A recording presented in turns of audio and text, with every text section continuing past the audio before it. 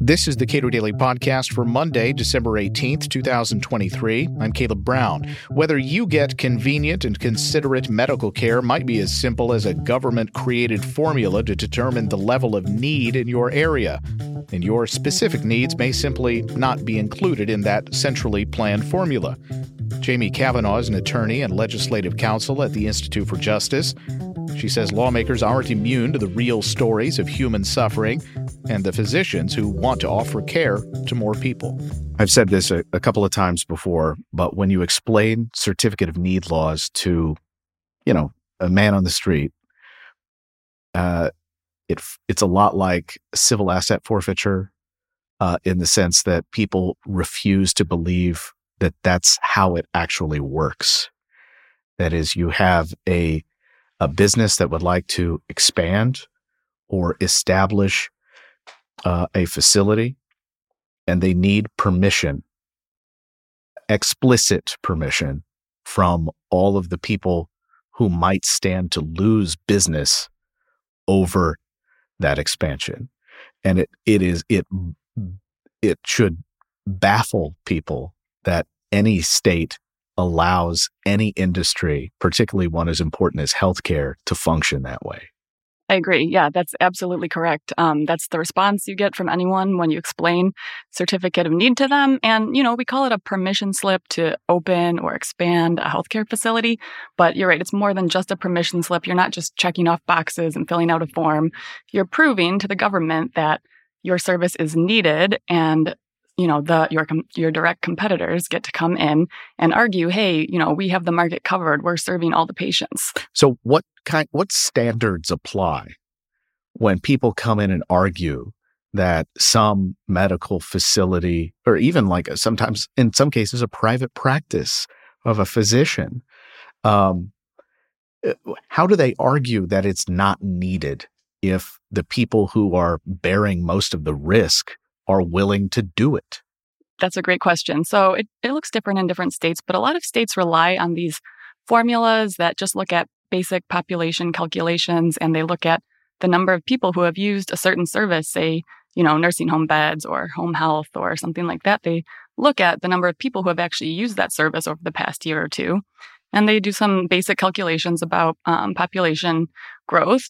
But the biggest problem with those calculations is that they assume the number of people getting service right now is the correct number of people. In other words, there's no way to account for people who aren't getting the service because there's not enough service. All those people who aren't included in that number of patients already being served never get accounted for.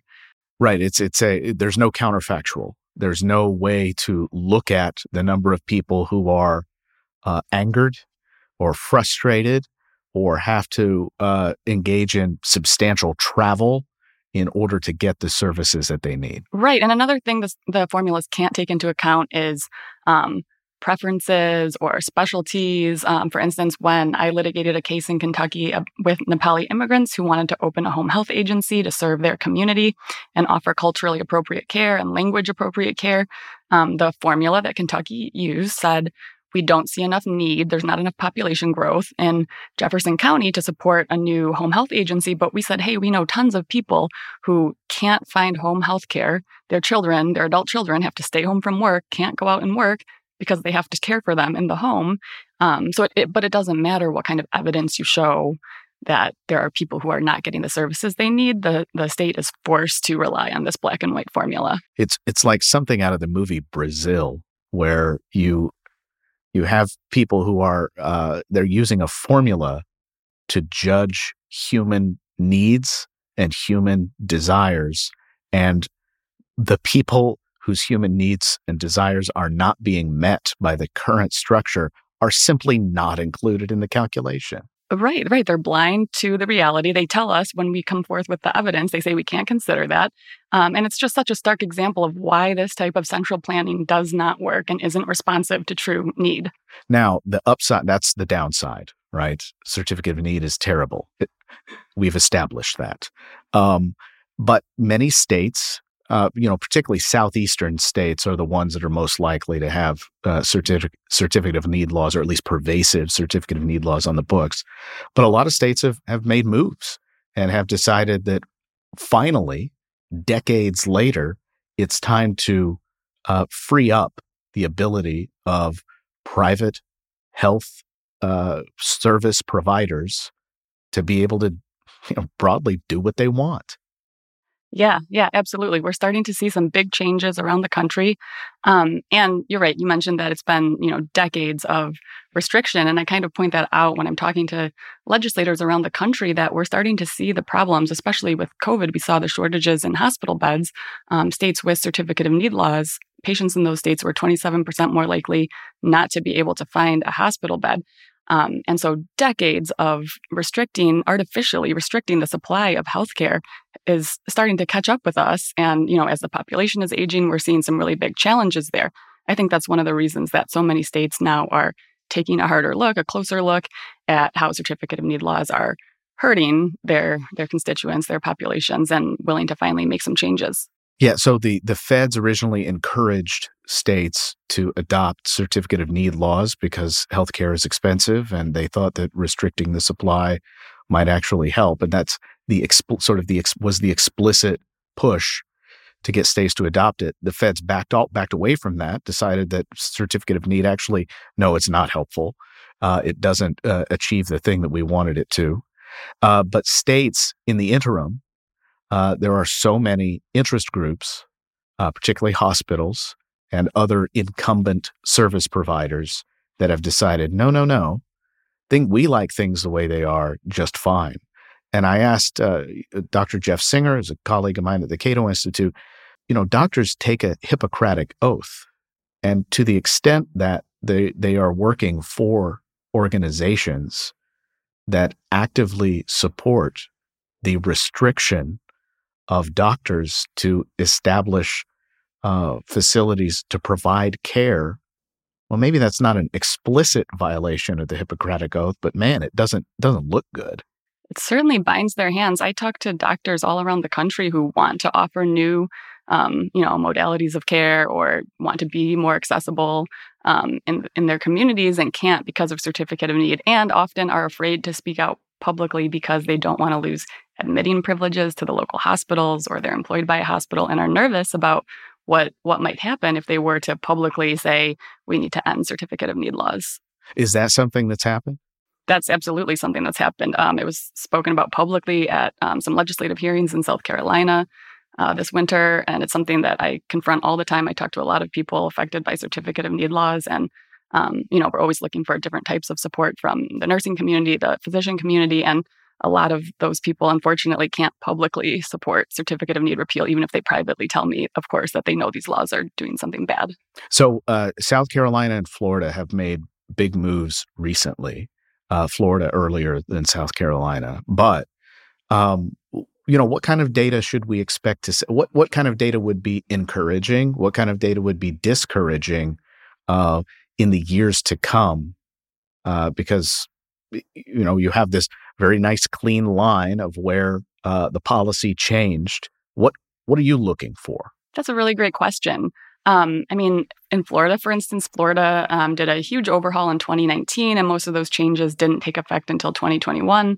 We're already seeing big growth in ambulatory surgical centers, which is really important. People would rather have surgeries in a non-hospital setting. They have better outcomes. You have less risk of infection, et cetera. It's less expensive.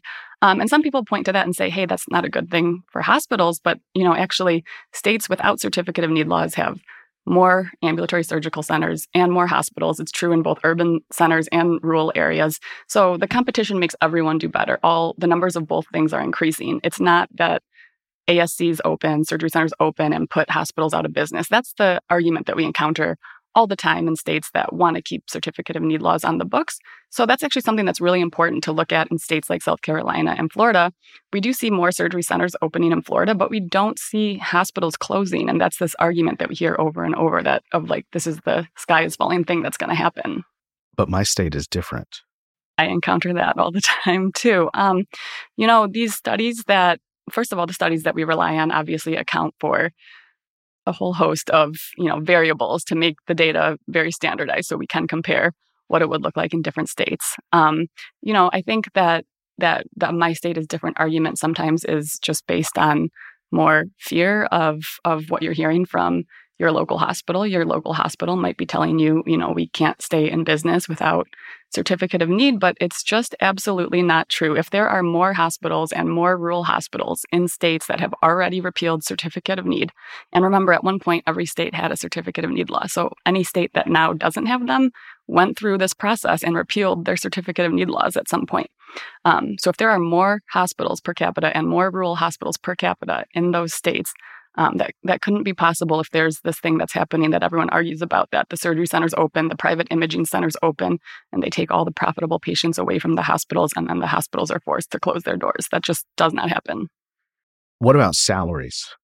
Because I wonder about workers in hospitals or medical facilities. I can imagine that competition for those workers would be more substantial in states that don't have certificate of need. Is there a lot of research on what that looks like? Because if I were making a case against certificate of need, boy, it sure would be nice to be able to point to higher salaries for nurses and other healthcare providers. There's some emerging data that show that wages are suppressed for healthcare workers by at least 4%. I think one range was 4 to 9%, and there might be some other data that show that healthcare worker salaries are suppressed. So if you think about that, 4 to 9% over the lifetime of your career, you're walking away from a lot of money, but also just a lot of opportunity. Like you're saying, a lot of, having competition between employers obviously benefits the employees, gives them better options to negotiate their situations. After COVID, a lot of physicians have sort of wound down their practices. A lot of people have been, in many ways traumatized by the events of the pandemic. And we're already facing a difficulty with maintaining the numbers of physicians and other medical service providers, more broadly professionals. Does Khan have any impact on that? So certificate of need obviously hinders opportunity for physicians that want to do something entrepreneurial or, offer new services or do something in a different way. So absolutely, I hear people that want to, do something in their community and can't, and decide to locate in a state that does not have certificate of need laws, so they don't have to face that barrier. So there are going to be more opportunities for healthcare providers, for physicians in states without certificate of need laws. What's the next state? Well, a Senate committee in Georgia recently recommended that the General Assembly consider full repeal of certificate of need laws. So Georgia is taking a close look at certificate of need. I think Iowa will be taking a close look this session. Kentucky's been studying certificate of need this summer. It's less clear what might happen in Kentucky. I know that's hard for you, Caleb, your home state. There will be certificate of need legislation in lots of other states. There's a bill pending right now, actually, in Maine to remove certificate of need requirements for all mental health services and facilities. And especially in light of the Lewiston shooting, the sponsor of that bill is saying, we absolutely need to remove barriers to these services. Jamie Kavanaugh is an attorney and legislative counsel at the Institute for Justice. Subscribe to and rate the Cato Daily Podcast anywhere you please. And thank you for listening.